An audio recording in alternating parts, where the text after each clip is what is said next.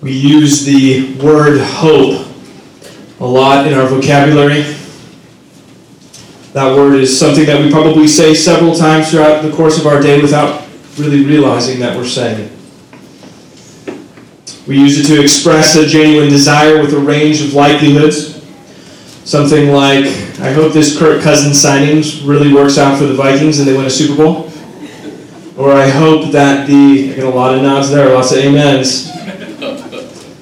Or I really hope that our ice cream doesn't melt on the way home.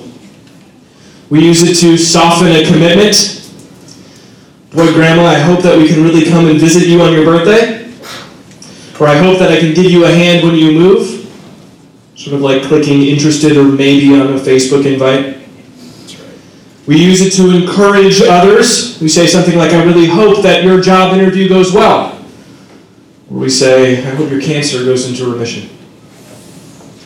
We use it to communicate an expectation. I hope that you've learned your lesson. Parents, we've said that. Hope that you've learned your lesson, or I hope this is the last time that you get out of bed, 3-year-old. Said that several times last night. We have a lot of hopes, but one thing that we can be sure about our hope is that it's future tense. It's something that's coming, but is it a reality present? Because as in our text this morning, we're going to see the Apostle Paul tells the church in Rome, he says, who hopes for what he sees? So take your Bibles. If you don't have a copy of God's Word, Larry's got some. He's walking around with them. He'll bring one to you. We're going to go to the book of Romans together. Maybe a strange place to go Palm Sunday, maybe not. Romans chapter 8 is where we'll be. Many people have called this the most important chapter in all of Scripture. It's an incredible turn, an incredible wealth of assurance, an incredible wealth of understanding of what God has accomplished for us and then how we should respond. This morning we're going to look at a few verses, beginning in verse 16, and we'll read through the end of, through verse 25. Romans 8:16 through 25. Paul writes this. The Spirit himself bears witness with our spirit that we are children of God. And if children, then heirs of God and fellow heirs with Christ, provided we suffer with him, in order that we may also be glorified with him. For I consider that the sufferings of this present time are not worth comparing with the glory that is to be revealed in us. For the creation waits with eager longing for the revealing of the sons of God. For the creation was subjected to futility, not willingly, but because of him who subjected it in hope, that the creation itself would be set free from its bondage to corruption and obtain the freedom of the glory of the children of God. For we know that the whole creation has been groaning together in the pains of childbirth until now. And not only the creation, but we ourselves who have the first fruits of the Spirit groan inwardly as we eagerly wait for our adoption as sons, the redemption of our bodies. For in this hope we were saved. Now hope that is seen is not hope. For who hopes for what he sees? But if we hope for what we do not see, we wait for it with patience. Again, today is Palm Sunday. It's a day that gets circled on our calendar, or is an important day on our calendar. It's the day that we read it just a moment ago in John chapter 12, that Jesus rode into Jerusalem. And he was received by the people as their king. But we know that that was only the beginning of the story. This kicks off a week where we understand just a few short days later, people would be screaming in the streets for Jesus' execution. And now Palm Sunday has been reduced to sometimes a flannel graph story in Sunday school, or it's been reduced to that Sunday before we get dressed up and go to church. But a few minutes ago, like we read in John chapter 12, it gives us an account of Jesus' entry into Jerusalem. We call that the triumphal entry. The triumphal entry.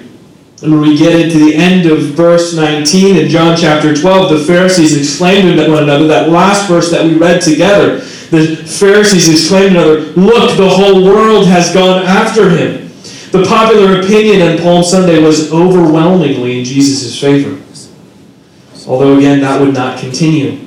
And the religious leadership would succeed, quote, succeed in getting rid of Jesus. But in reality, the religious leadership did no such thing. Just a couple chapters before that account of the triumphal entry in John chapter 12, in John chapter 10, Jesus says this in verses 17 and 18. For this reason, the Father loves me, because I lay down my life that I may take it up again. No one takes it from me, but I lay it down of my own accord. I have authority to lay it down, and I have authority to take it up again. Jesus freely gave up his life. It was not taken from him. But the crowd's response to Jesus' entry into Jerusalem did not take into account what was going to happen, or what Jesus said in John chapter 10. In fact, they thought he made his way into Jerusalem. The time had come for them to throw off Rome, to throw off their oppressors.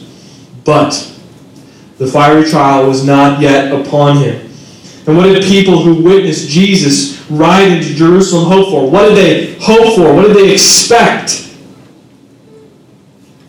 What do we hope for? What do we expect? That's what Paul answers for us in Romans 8:16 through 29. Palm Sunday is about hope. Palm Sunday is about to hope, properly or improperly informed. We must therefore ask, what do we hope for? And the answer we find right in our text. In verse 18. We hope for the glory that is to be revealed to us. We hope for the glory that is to be revealed to us. And that seems like a simple statement, right? Who doesn't hope for that? We hope for the glory to be revealed to us, but it doesn't come without the preceding challenge. Look at the beginning of verse 18. For I consider that the sufferings of this present time are not worth comparing with the glory that is to be revealed to us. The difficulty comes with what Paul says right there. He says, for I consider the sufferings of this present time. From this verse, we immediately have two categories. First, our present reality. And second, our future hope. What's going to come? And what's going on right now? Suffering. Many of you realize this. Many of you in the throes of suffering this morning. But what is to come? Paul tells us. Glory to be revealed to us. The two verses before verse 18, 16 and 17. These two verses act as a bridge to get us into verse 18 and what we hope for. Verses 16 says, the Spirit himself bears witness with our spirit that we are children of God, and if children, then heirs of God, and fellow heirs with Christ, provided we suffer with him, in order that we may also be glorified with him. First, they answered the question, verses 16 and 17 answered the question, how do I know that I'm a child of God? How do I know that I am a child of God? How can I be assured that I'm a Christian? This is not an uncommon question. I'm sure many of you have even wrestled with this question this very week. How do I know that I am a child of God? A large part of our assurance rests on what Paul says here. The Spirit himself bears witness with our spirit. What he says is the Spirit himself, that's the Holy Spirit, syncs up with our own spirit and confirms that we're God's child. What does that look like? Because that's a lot of words. We think to ourselves, what do you mean, Paul? What are you saying? He says, a reduction of inner conflict over our status as a son or daughter of God. That's what it looks like when the Spirit bears witness with our spirit. When we have assurance, when we feel as though we are God's child, that we are safe and secure in our Father's arms. The Spirit himself bears witness, the very Spirit that we are indwelt with, bears witness with our spirit, with the inner workings, our inner workings, that we are God's children. This is a large part of what it means to be assured that we are a child of God. We come to this text and we say, the Spirit himself bears witness with our spirit, and we say to ourselves, I am a child of God. So we're written down into God's will. And then look at verse 17. And if children, so if we are assured that we are as assured children, look at this. and fellow heirs with Christ. We are fellow heirs with Christ. We are written into His will.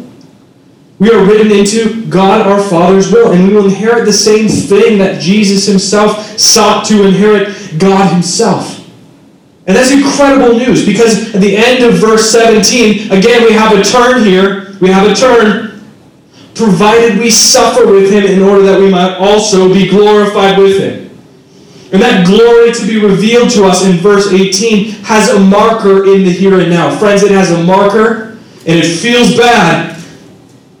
But just as Jesus rode into Jerusalem, He knew that what He stated in John 10 was going to come to pass. He was going to lay down His life. He knew that He was going to have to lay down His life. And the crowd thought they were watching the fulfillment of their hope, but their hopes were misplaced. Their hopes were improperly informed. But they had to happen for Jesus to establish a firm and certain hope is that He had to lay down His life. He had to suffer. Now, what Paul says here, what Paul says at the end of verse 17, provided we suffer with Him in order that we might be, or that we may be also glorified with Him. And then moving into 18, for I consider that the sufferings of this present time are not worth comparing with the glory that is to be revealed to us. This idea, this concept, we must get our minds around. Church, we need to get our minds around this idea. Because we find ourselves throughout the course of our week suffering, and immediately we turn in on ourselves. Immediately we feel frustrated, and we feel like, God, why are you doing this to me? Why is this happening to me? So there's a right and wrong way to think about what Paul says here. Paul's talking about it here. Our suffering does not pay for something. Friends, if you have ever thought in your life that your suffering was paying for something, repent. Your suffering is not paying for anything. We are not doing penance. We are not earning something through suffering. Many generations of the church believe this. And so they would actually seek out suffering. They would do ridiculous things like shaving their heads and wearing the shirt with all the hair on it and being all scratchy and itchy. They would do ridiculous things like, I'm not even going to go into it because it involves like sharp objects. But the reality is these things do not earn anything, and we don't actually seek suffering out. The world and the sin that's contained brings about enough suffering on its own. But our suffering does not pay for something. Friends, if you're in the midst of a trial this morning and you are believing in your heart that the suffering is paying for something, repent. Turn from that. Because that is a completely unbiblical perspective. On the flip side, our suffering does not pay for something. Jesus' suffering paid for everything. This is where you have to get your mind around this idea. Jesus' suffering did pay for something. It was His suffering that led to glory. And our participation in that glory. His suffering makes it possible that we be glorified with Him. We obtain this, right? He says, provided that we suffer with Him in order that we also might be glorified with Him. Not as a way to pay for something, but as a participation. His suffering makes it possible that we be glorified with Him. His suffering guarantees that there is in fact a glory to be revealed to us.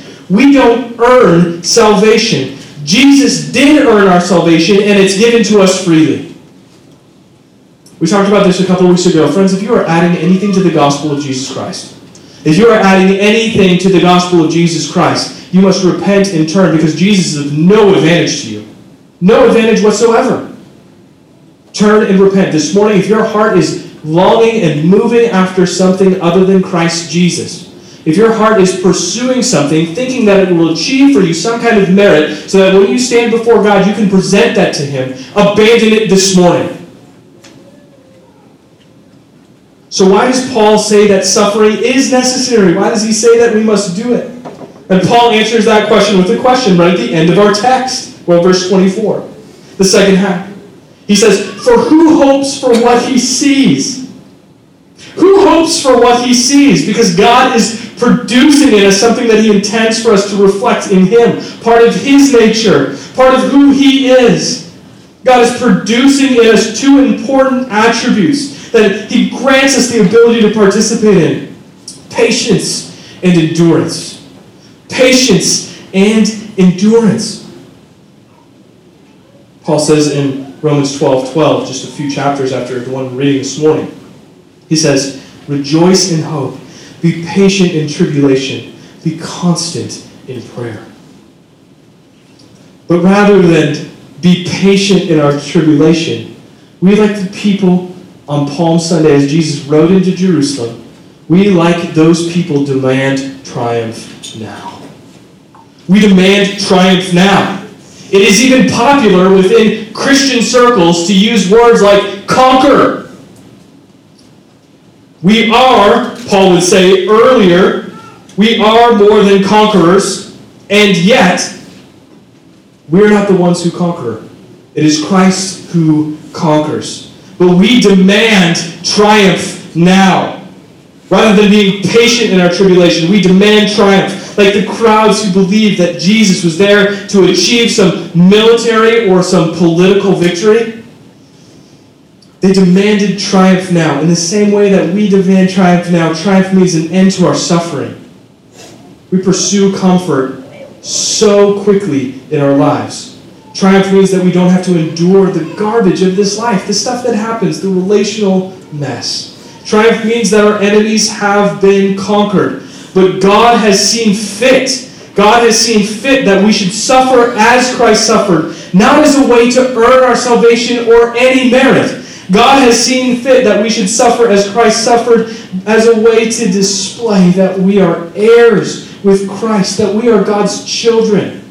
Friends, when we suffer and we suffer well, when we are quick to forgive, when we are quick to demonstrate mercy, when it feels like there is no advantage to us to do that, friends, we are suffering as heirs of God, as the children of God. But we demand triumph. The Son of God, Jesus, patiently endured in the face of suffering. And we, as the sons and daughters of God, patiently endured in the face of suffering. This is no different than any area of life. You patiently endure schooling to become qualified for a particular profession. You patiently endure years at an entry-level position in a company in order to advance. We patiently endure all of the time in our lives. We have an end goal in mind, and yet sometimes that end goal is not ultimate. For our endurance is meant to produce in us something. And as we are reflecting God in His patience and His endurance, character is produced in us and then hope. Character is produced in us and then hope. Romans 5:1-5 says this. A few chapters before, Paul says, therefore, since we have been justified by faith, we have peace with our God through our Lord Jesus Christ. Through Him we have obtained access by faith into the grace in which we stand, and we rejoice in the hope of the glory of God. Not only that, but we rejoice in our sufferings, knowing that suffering produces endurance, and endurance produces character, and character produces hope, and hope does not put us to shame, because God's love has been poured out in our hearts through the Holy Spirit who has been given to us. And so we see why Paul writes what he does in 8:25 when he says, but if we hope for what we do not see, we wait for it with patience. So the question that this verse answers is, how do we wait? We wait patiently, enduring with the full knowledge that the sufferings of this present time are not worth comparing with the glory that is to be revealed in us. Patiently waiting with the full knowledge that the sufferings of this present time will not be worth comparing with the glory that is to be revealed in us. So the crowd that observed Jesus ride into Jerusalem, the crowd that watched him ride into Jerusalem, didn't realize one component that had not yet happened. And if their hope was in something political or militaristic, that makes sense. They had no idea that Jesus came to eradicate sin and death, not just to make their next 30 years comfortable. He came to eradicate sin and death, and not just make a political or militaristic statement. And since it was far more than a political or militaristic statement, Jesus had to endure suffering on all our behalves. He was the Lamb of God without spot or blemish. He would take the sins of the world on himself. Hebrews 9:22 says, without the shedding of blood, there is no forgiveness of sins. Friends, the only way that you can be forgiven by God is by trusting in the shed blood of Jesus. Without it, there is no forgiveness for you. There's no earning the forgiveness of God. There is no earning the grace of God. Grace is a free gift given to you in Christ Jesus. It is not something that you can earn. It's not something that you can establish by yourself.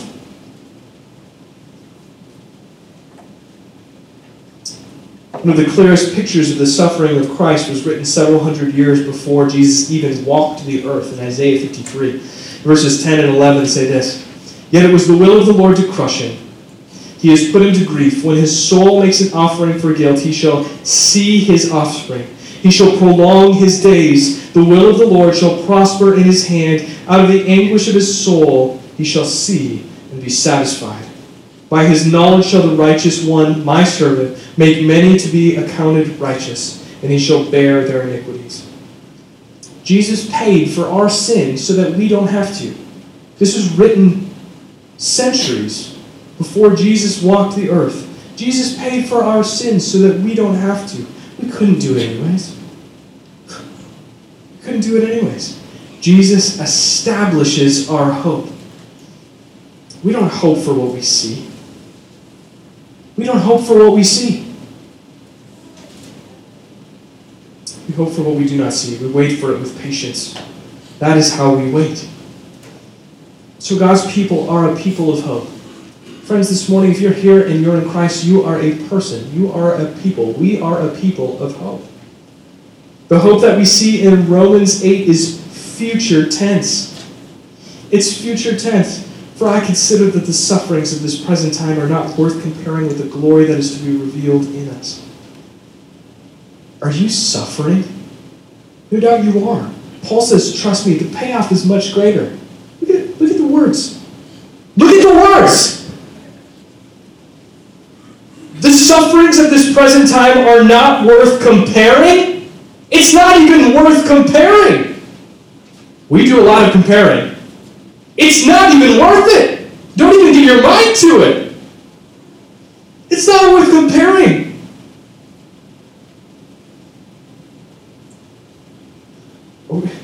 Do we live like the payoff is greater? Do we hope for the glory that is to be revealed in us? Look at verses 19 through 23. He says, "For the creation waits with eager longing for the revealing of the sons of God. For the creation was subjected to futility, not willingly, but because of him who subjected it in hope, that the creation itself will be set free from its bondage of corruption and obtain the freedom of the glory of the children of God. For we know that the whole creation has been groaning together in the pains of childbirth until now. And not only the creation, but we ourselves who have the first fruits of the Spirit groan inwardly as we wait eagerly for the adoption as sons, as the redemption of our bodies." Creation itself hopes. It waits with eager longing. For what? What does it wait for? It waits for us to be revealed as the children of God. Paul knows that suffering is hard. Paul wasn't a stranger to suffering. Beaten with rods, shipwrecked, anxiety. Paul knew that disease wrecked bodies. Paul knew that anxiety withered the soul. Paul knew that the doubt poisoned the mind. And yet Paul's remedy here is not to get down in the dirty stuff of that, but to get bigger. He zooms out to all of creation. And he says, creation that is waiting with eager longing for us to be revealed as God's children. Don't miss the significance here. We read through this, oh, that's nice, creation, that's wonderful, oh, that's good. But don't miss the significance here. What we are not, but what God is making us to be, that's what creation is waiting for. Creation is waiting for that thing. Creation is waiting for what we are not currently, but what we will be made into. We were created for relationship with God. Jesus brought us back to that, and we are patiently waiting for its completion. The whole of creation is waiting with eager longing for us to be revealed as God's children. It's saying, we were subjected to this futility. Futility means uselessness. Creation feels and believes it's useless. Sort of like all of the silverware in Beauty and the Beast. Life is so unnerving for a servant who's not serving. Right? Creation feels that. Creation is like the singing and dancing silverware in Beauty and the Beast. And it's longing, like we want to get back to what we were intended to do. All of creation, trees, rocks, ground, sky, clouds, all of it wants to get back to what it was created for. But it has to wait for us to be revealed as the children of God. That's what the text says. It was not creation's choice to be subjected to this uselessness. But rather, God subjected it to futility or that uselessness so that through Christ, creation would break free from the corruption and be free. Right in verse 21. The creation itself will be set free from its bondage to corruption and obtain the freedom of the glory of the children of God. This is incredible. Friends, this is incredible. When I think about creation, when I think about what's going on in creation currently, there are all of these things that happen, these natural disasters and things, and we think, well, where is God in all of that? Creation is waiting for us to be revealed as the children of God. Until then, it's an unrest. It's incredible. Creation is preparing to enjoy our glorification. We are a people of hope. But this hope isn't that when Jesus comes back, this mess would be figured out. That's not what our hope is. We read Revelation 21:3-4, and I heard a loud voice from the throne saying, "Behold, the dwelling place of God is with man. He will dwell with them, and they will be his people, and he and God himself will be with them as their God. He will wipe away every tear from their eye, and death shall be no more. Neither shall there be mourning, nor crying, nor pain any more, for the former things have passed away." And we read that and we think, great, no mourning, no crying. We think no more pain. All of that as a result of this messed up world will be gone. But Paul says, no, it's actually the other way around. Creation is longing for the glory to be revealed in us. The whole universe is waiting for our glorification. It's waiting for us to be restored to what we were intended to be. What does this mean? Creation's fate is tied up in us, with us. Creation wants us in Christ to get back to what was intended for us. Often I think about new creation, and what will I do there? I'll enjoy creation, right? Wrong. That's not what I'm going to do. I'm not going to sit out on my porch on a spring morning, a rainy spring morning, but a warm one, not a cold one. And I'm not going to sit out there and read a book and enjoy creation. When I'm doing that, it's quite the opposite. It's creation that will be enjoying me as I enjoy God.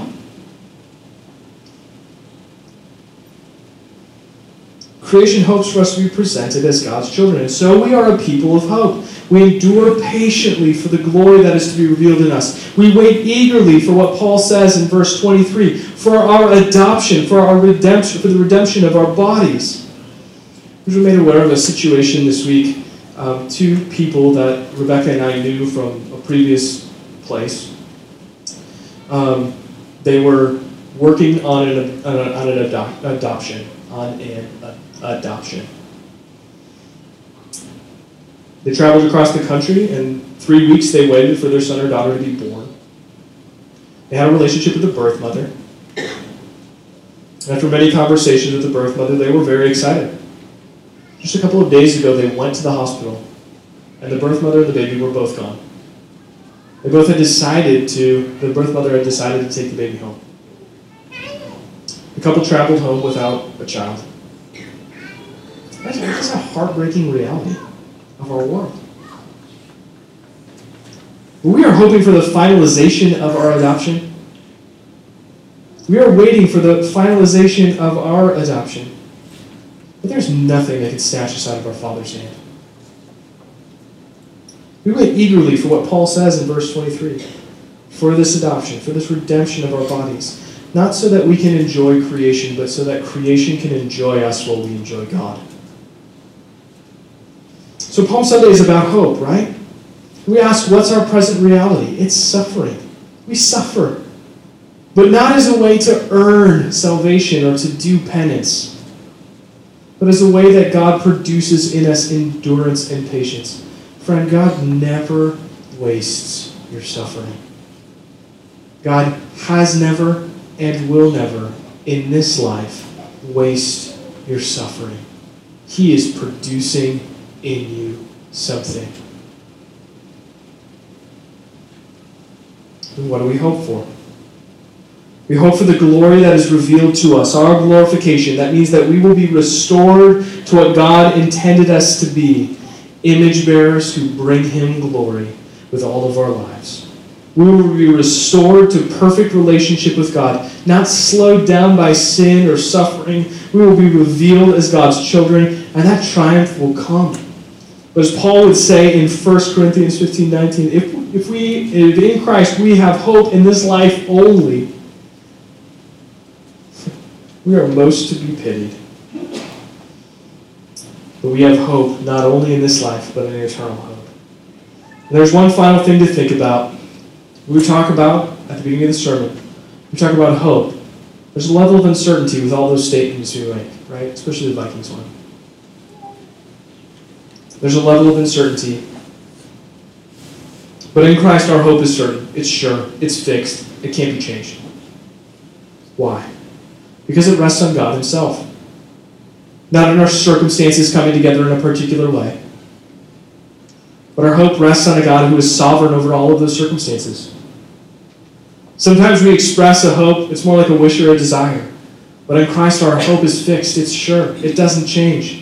Hebrews 10:23 says, "Let us hold fast the confession of our hope without wavering, for He who promises is faithful." And just a couple chapters earlier, the author of Hebrews writes in 17 through 20, he says, "So when God desired to show more convincingly to the heirs of promise the unchangeable character of His purpose, He guaranteed it with an oath, so that by two unchangeable things in which it is impossible for God to lie, we who have fled for refuge might have strong encouragement to hold fast to the hope set before us. We have this as a sure and steadfast anchor of the whole soul, a hope that it enters into the inner place behind the curtain, where Jesus has gone as a forerunner on our behalf, having become a high priest forever in the order of Melchizedek." So God promised us glorification in Christ, and God cannot lie. Your hope is fixed. It's sure. What you hope for, the glorification, the glory that is to be revealed to you, is not changing because it's fixed on God. He's the one who promised that to you. He doesn't change. He cannot lie. Do you take great comfort in that? He can't lie. He's promised it to you. He cannot lie. His Spirit is bearing witness with your spirit that you're God's child. He cannot lie. Our hope is Christ. Our hope is not a flimsy wish or desire. Our hope is grounded in God Himself and is God Himself. If your hope is this, "For I consider that the sufferings of this present time are not worth comparing with the glory that is to be revealed in us," you don't need to be afraid that won't happen. Because it's all intimately tied up in who God is. Your hope is Christ. So Palm Sunday, the question to walk away from and ask yourself is, what do I hope for? Maybe you've never thought about hoping in something beyond today or tomorrow. Maybe you've spent hope or put your hope in something political or personal gain. Maybe you've hoped for something here on this earth, but it's never gone past that. So let me say this. I desperately want you to read verse 18 and walk away here with hope. "For I consider that the sufferings of this present time are not worth comparing with the glory that is to be revealed in us." Walk away with this truth in view.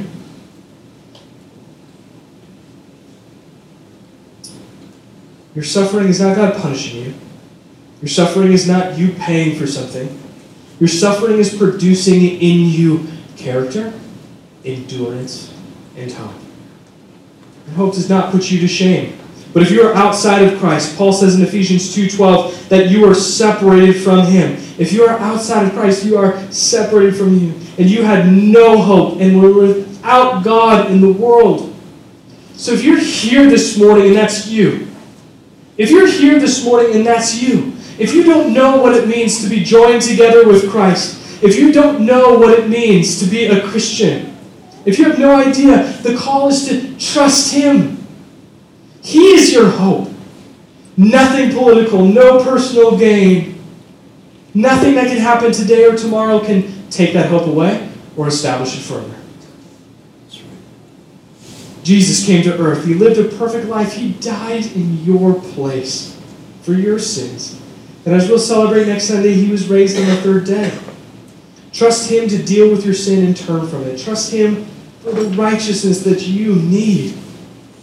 And you will have hope. Hope of an eternity spent with God in perfect relationship with Him and joy. You don't need to work for it. You can't earn it. Jesus worked on your behalf, and Jesus earned it for you.